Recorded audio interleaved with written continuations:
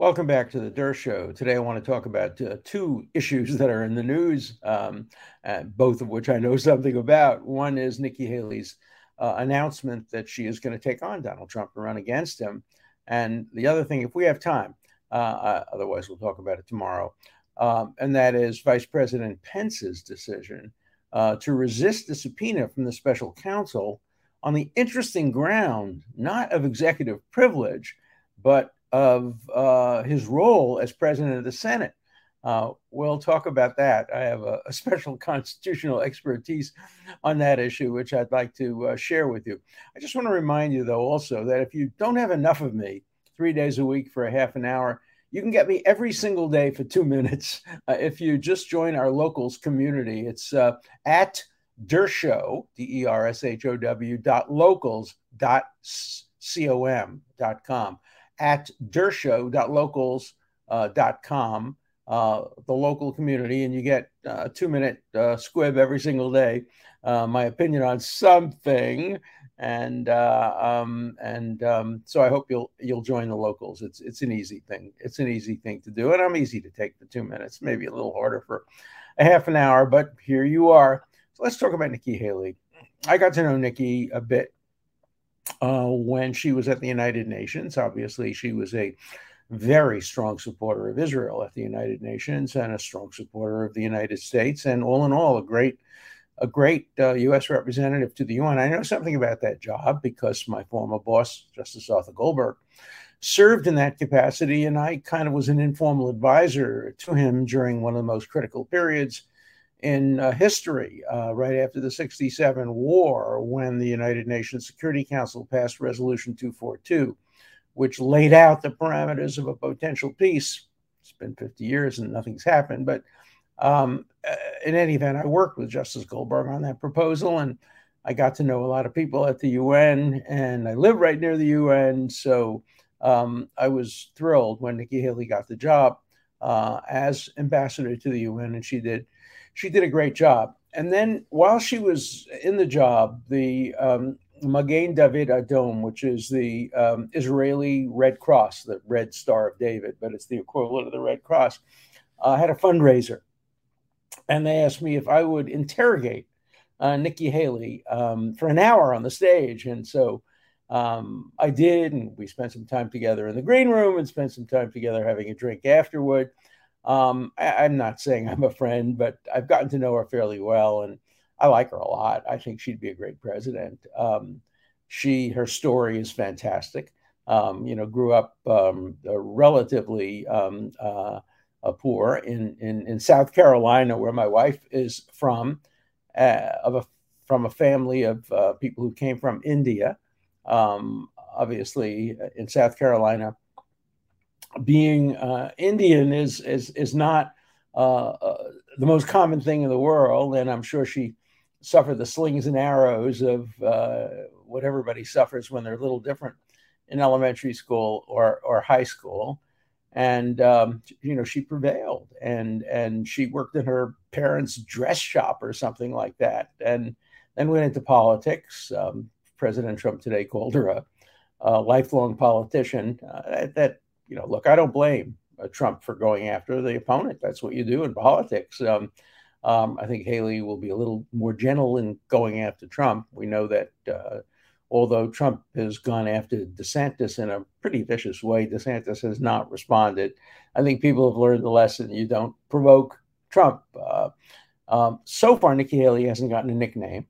I hope she doesn't. I don't think nicknames are necessarily productive to nuanced thinking in American society. But look, it's so clear what's going to happen.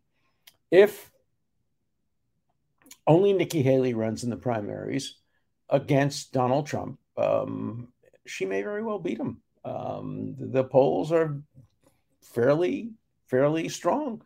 On the other hand, that's not likely to happen. If Republicans really wanted to beat Trump, they would run one candidate. DeSantis would also, I think, beat Trump on a one-on-one, probably do even better than Nikki Haley, although I think he has more negatives. I think Nikki Haley has very few negatives. I loved her statement today saying she hates bullies, and when she fights back against bullies, she hurts them even more with her high heels. So, she's something of a feminist.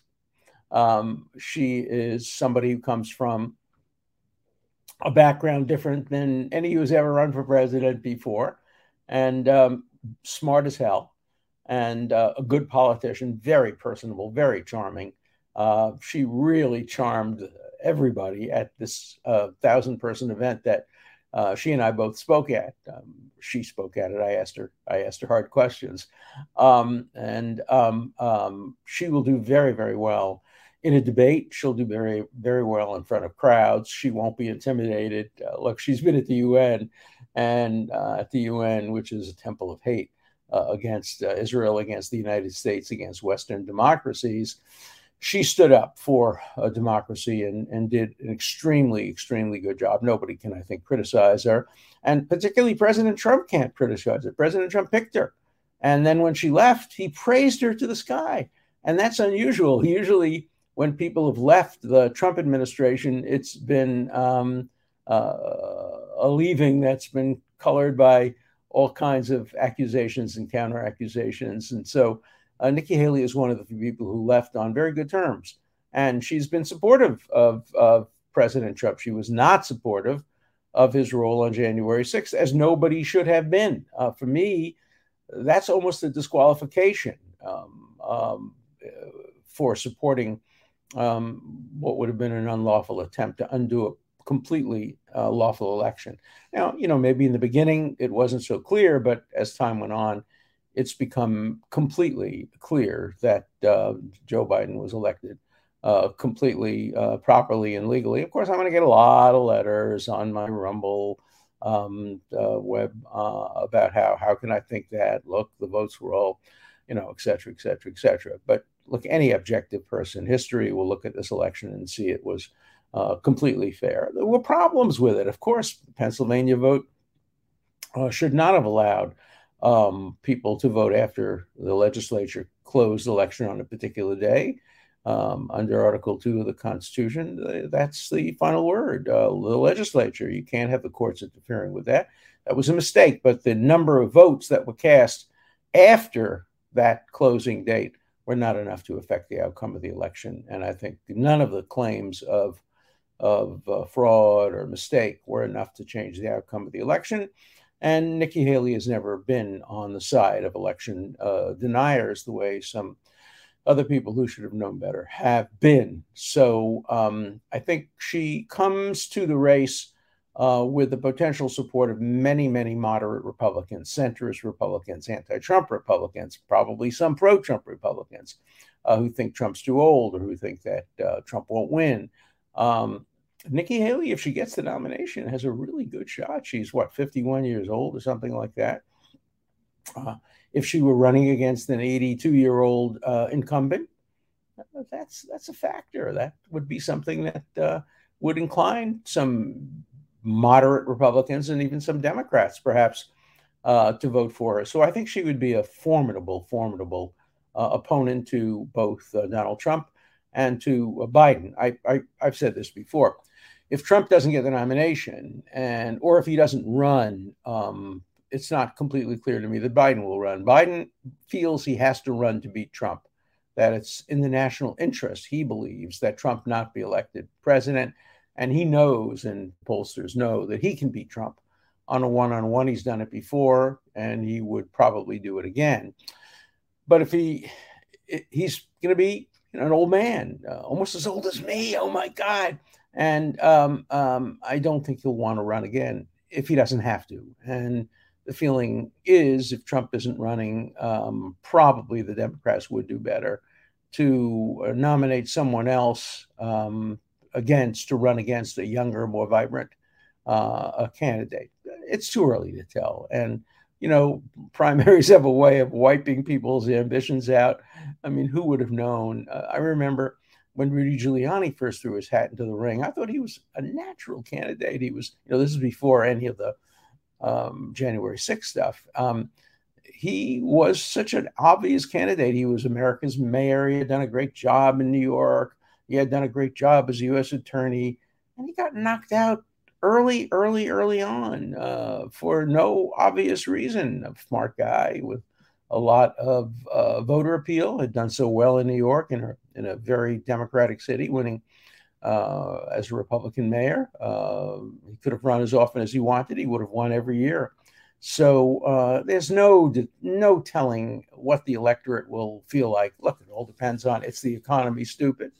And the economy is playing tricks. We don't know where the economy will be a year from now. And it's really a year from now, which will determine who gets the nomination. We're, in the middle of February. That's really the beginning of the presidential season in 2024. And so by a year from now, we'll know who the field is. And probably the field will even have been narrowed at some point.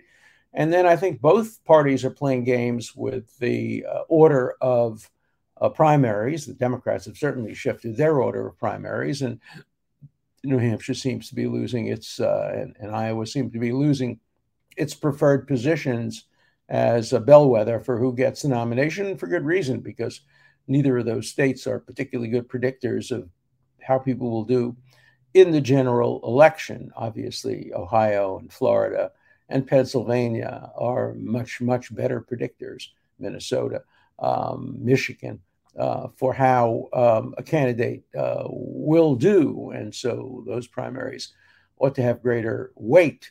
But when you have a person doing well in a state, which has always gone one way or the other, it's not particularly predictive of how it's going to come out. So I'm a Nikki Haley fan. I'm not telling you I'm voting for her. I've never voted for a Republican candidate for president. I can tell you a couple of things.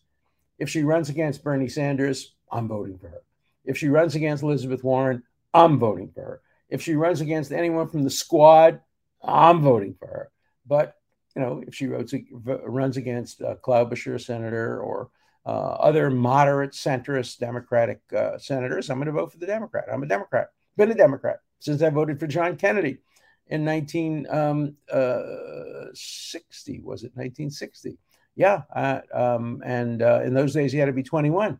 So I didn't get to vote in the election before that. 18 became the law only later on. So I'm hoping to vote for a good Democrat, would vote for a good Republican over a bad Democrat. That's the way it is. I did that when I was in Massachusetts. I voted for Bill Weld as governor. I voted a number of times for Republicans when they were better than Democrats. I am not a loyal Democrat. Let me be very clear about that. I'm not happy with the Democratic Party. I'm very upset with many of the things that they have done and stood for. They haven't stood up enough against cancel culture, against woke culture, against identity politics. So when I pick a candidate, I not only pick the candidate, I pick the party, I pick the platform. Mostly I pick the candidate, and mostly I vote for the lesser of the two evils. I like Biden, but would he have been my first choice to be president of the United States? I don't know. But when you're given a choice between two candidates, you have to pick one of them. I've never not voted. I can easily imagine not voting if the Democrats would have put up somebody really, really awful against somebody on the Republican side that I couldn't vote for. But hard to imagine that. I mean, I love voting. I used to love, going to the polls with my children and, meeting my friends outside when I used to have friends, meeting my friends outside in Cambridge and, schmoozing with them and talking to them and then maybe having a coffee afterward. But those days are gone forever. Today, people vote by machines, or they vote a month before the election, or they vote by paper. Envelopes. I don't love any of that. I wish we could go back to the days of voting booths, secrecy, hand counting. But hey, I'm a Luddite. I go back to an earlier time, but I'm old-fashioned when it comes to that. Let's spend just a few minutes on Pence. Okay, so cleverly, he has decided at the moment, at least, not to invoke executive privilege, perhaps because he doesn't want to get into a situation where he has to depend on the president of the United States, either the current president or the former president, to invoke executive privilege. Executive privilege belongs to the president, and the president could waive it. And I don't think Trump would, and I don't think Biden could, but it's possible. So he's invoked this privilege, and I'll read it to you from the Constitution. It's, as usual, not particularly well written. The Constitution really could have used an editor. It's a brilliant document, but boy, are there mistakes in it and ambiguities in it. I have a cartoon that I always love. It's the framers of the Constitution standing around, one of them saying to the other, "Why don't we put a few ambiguous words in there just to play with their heads?" And of course, they did that. They shall, that is, senators and congressmen, in all cases except treason, felony, and breach of the peace, be privileged from arrest during their attendance at the session of their respective houses and in going and returning from the same. In other words, they can't be arrested when they're in the Senate or in the House or on the way there or on the way back. I think I remember one case where a guy was drunk on the way to the House and he couldn't be arrested. Okay, that's the first part. The second part says, and for any speech or debate in either house, they shall not be questioned in any other place. So if you're making a speech and you defame somebody, for example, you can't be questioned. I have a case on that right now where I'm representing somebody who was clearly defamed, without a doubt, in the House of Representatives unfairly by a congressman. But the congressman is exempt. The question is the person who also participated, who was not a congressman, exempt? That issue is one that I'm studying now and considering. But Pence doesn't fit neatly into either of those categories. He wasn't arrested on the way to the Senate, and he isn't being summoned to be questioned about any speech or debate that he had when he was the president of the Senate. But he was the president of the Senate, presiding officer of the Senate. He cast the deciding vote in a number of situations. He can't be questioned about any of that. I don't think he ever made a speech in the Senate. I don't even think he's allowed to make a speech in the Senate. He did.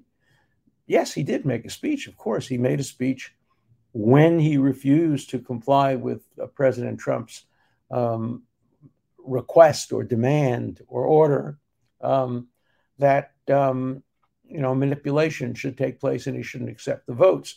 I think he did make a speech as presiding officer, but if he's questioned about that, he has an absolute right not to respond. And indeed, special prosecutor has an absolute obligation not to ask him any questions about that. But I don't think that's what they want to ask him about. They want to ask him about what happened in the White House. And in the White House, he doesn't have the legislative privilege, but he may have an executive privilege. But that might depend on what the executive says. He was only the vice executive. So these are interesting issues. Oh, to be a constitutional lawyer again. Well, I'm still a constitutional lawyer. I'm just not teaching it, but still practicing it. One of these days I'll get it right. I've been practicing so long. Okay, let's now turn to the questions. We talked a lot about the Super Bowl the other day. I'm still angry. I just think it would have been so much more interesting had that official not called that questionable call about whether he tugged the jersey of the guy. He says he did, but I don't think he's right. I mean, he's not in the best position to know that. He was in the middle of the game. You can see it on camera. He basically just touched it. Mostly they would never call that, and they shouldn't call it with 2 minutes to go in the game, and it changed the game completely. I don't think that the Eagles would have won, but they might have. After all, what the situation would have been had that foul not been called, had that penalty not been called, the Chiefs would have had to kick a field goal at that point with a little under 2 minutes to go. They would have made the field goal. They would have been ahead by 3 points. But then Hurd would have had 90 seconds or 100 seconds to try to get 3 points to tie the game or 7 points to win the game. And, you can't put it beyond Hurd to have been able to do that. He's a miracle. He's a miracle worker. By the way, speaking of that, there was one question. Yeah, that goes directly to that. So let me skip to that. Alan, as a member of the left, I'm not a member of the left. I've never been a member of the left. I'm a liberal. civil libertarian. But Alan, as a member of the left, can you explain why you had to mention the race of the quarterbacks? It had absolutely nothing to do with the game or the outcome. Why does the left focus so intently on race and or religion? That's an interesting question. It is, look, I grew up. It's 1947. I was 9 years old.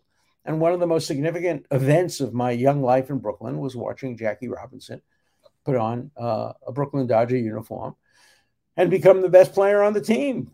It was a very significant event for us Jewish kids in Brooklyn. You know, our attitude was, if an African-American kid from California can become a Major League Baseball player, we can do anything. We can go on to become law professors. Who knows what the limits are? And so, you know, race was important. I grew up, I was 16 years old when Brown versus Board of Education came down. So race does matter. And I just wanted to celebrate the fact that for the first time in Super Bowl history, two great quarterbacks, and they're the two of the greatest quarterbacks that ever were. I mean, Mahomes may be the best. They ultimately surpassed Brady. What he did the other day was just so typical of what he's capable of doing.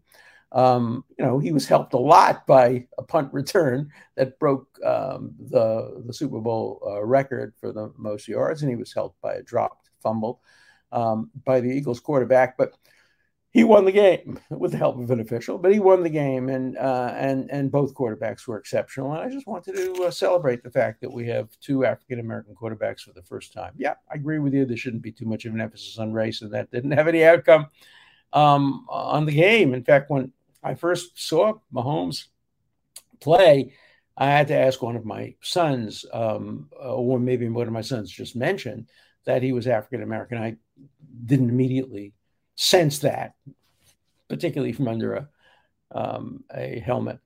In any event, okay, so more football. How do you square your professed love with America with attending an event that starts with the performers showing their contempt for the American flag and national anthem? First of all, I didn't see that at the Super Bowl. I remember they had two songs. They first started with America the Beautiful, and I don't think anybody ever kneels for that.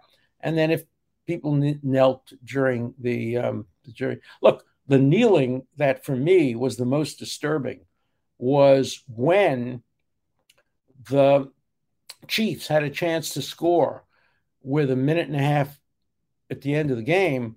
They took a knee. They knelt. If I were the commissioner of football, I would outlaw that.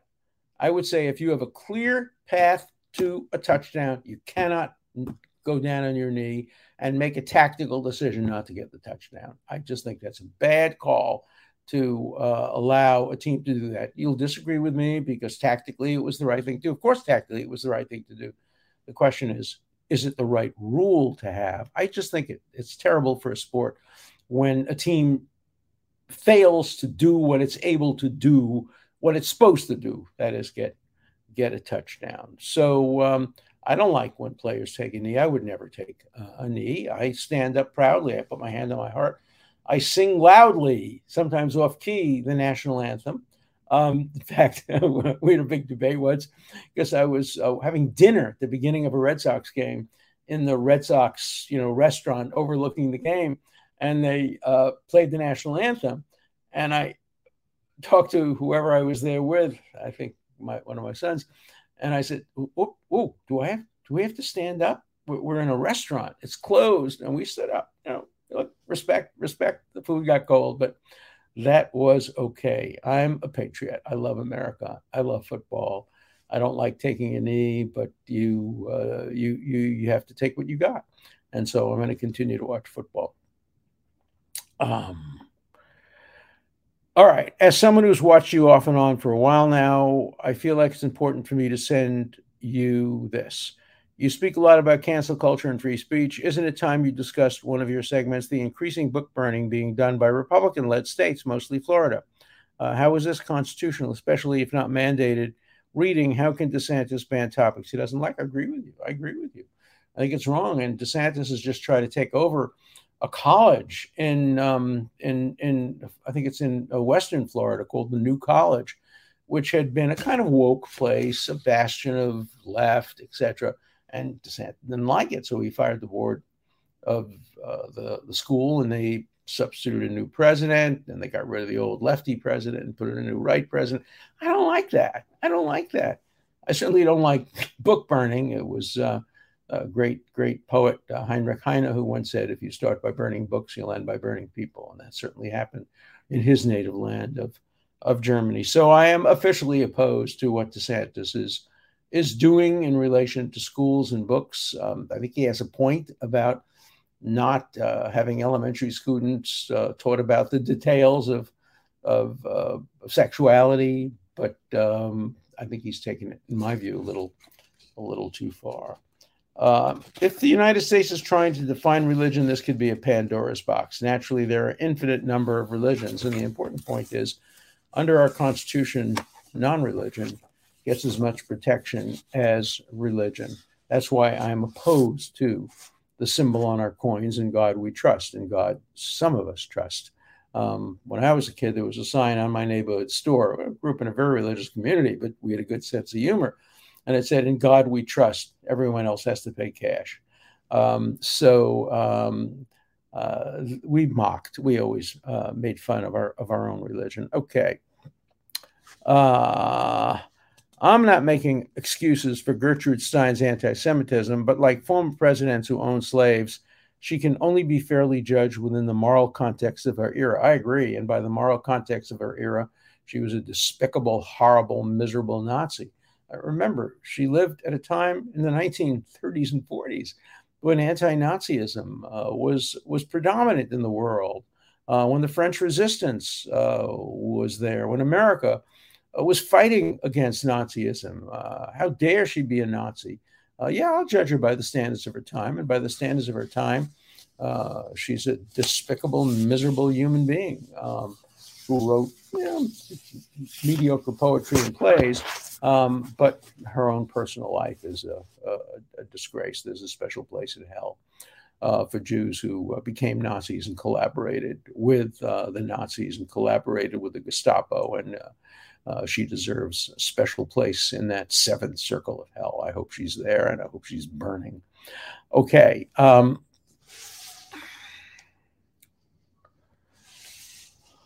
Professor Dersh is right about the marketplace. But you can't nowadays, if things are so one-sided, in the media especially, it has an adverse effect on people that don't have their views. And of course, that's right. And, the marketplace of ideas goes well beyond government.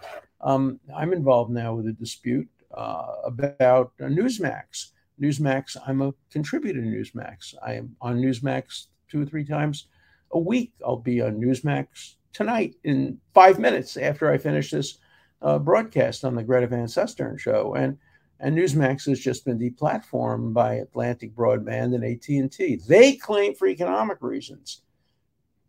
That doesn't really pass the giggle test. Economic reasons would certainly encourage them to have as many different points of view as possible. In fact, their stocks have gone down. Don't know whether it was a function of this, but I don't believe that politics didn't play a role in their decision to deplatform 2 out of the 3 conservative channels that used to be on their platform. So I'm upset about that. And the marketplace of ideas extends beyond the government. It extends to other institutions which engage in censorship.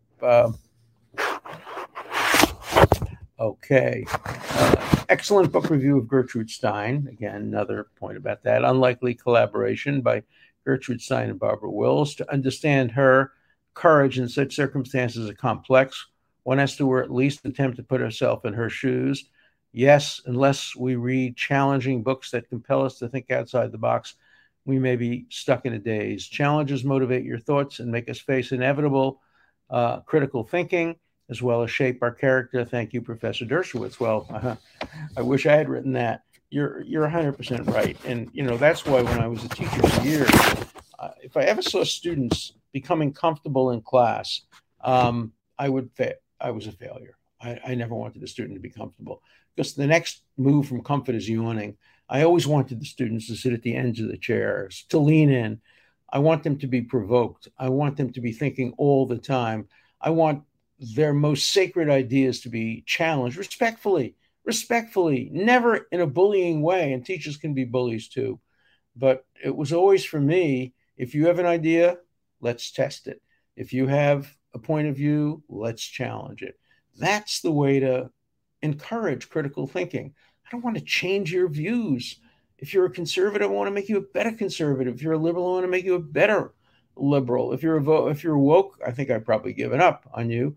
But maybe you'll have an open mind, and maybe you'll be able to listen to some reason. But I think there are extremists on both sides who don't listen to reason. But those were not my students. My students were people who are prepared to keep an open mind. And I taught my students how to think, and they taught me a lot. I learned a lot from my students. I would come back from a class and often tell my wife, this was a good class.